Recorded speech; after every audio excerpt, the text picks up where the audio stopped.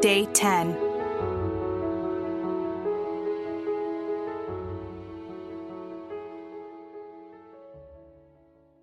Is Jesus under your roof? Luke chapter 4, verse 31 through 38.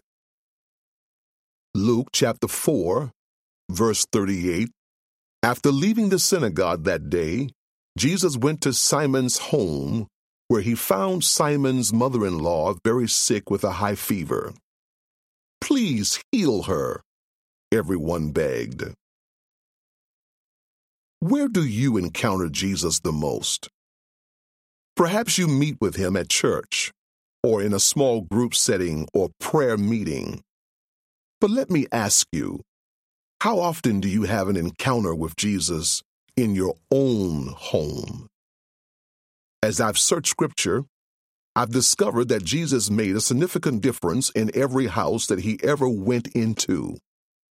He didn't just minister to people at the synagogue or at spiritual places.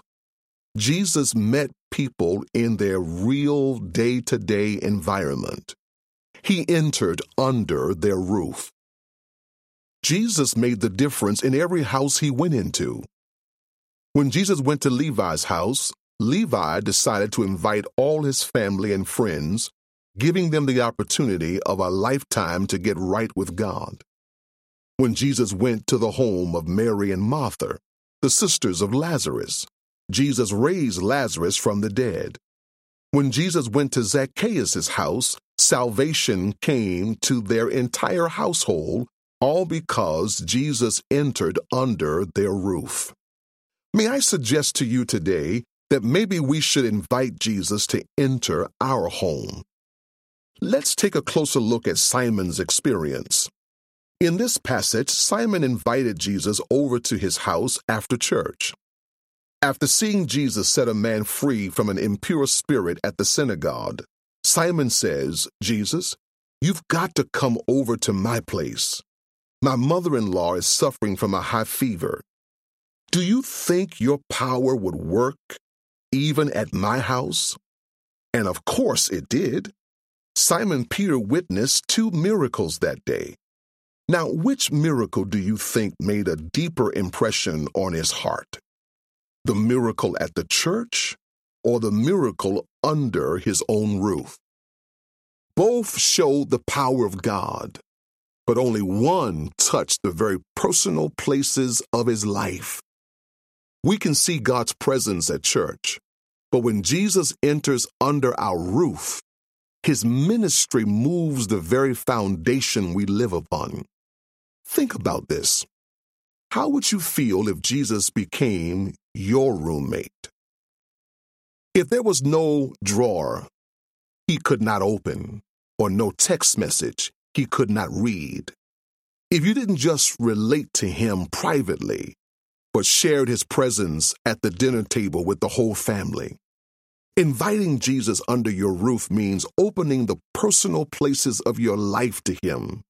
And when Jesus is near, his power comes with him. You see, Jesus wants to give you a lifestyle of regular God encounters, not just at church. He wants to produce testimonies in your own backyard, ones that you can own yourself, not just borrow from the lives of others. Jesus wants to impact your family and friends. Are you ready for a new roommate? Jesus wants to live under your roof. Take a minute and consider this. How much is Jesus a part of your daily life at home? I think about the difference he could make if you invited him into every area of your life. How could you make his presence a fundamental part of your environment that no one sees? Now take a minute and meditate upon Psalm 139, verses 1 through 6. The Word of God says, God knows every intimate detail of your life. Let's pray. Jesus, you have a right to every area of my life. I desire to have your presence fill every space, every relationship. I ask you to impact my circumstances and family members. I invite you to change the atmosphere inside my home. Starting today, I choose to make a bigger space for you. In your name I pray. Amen.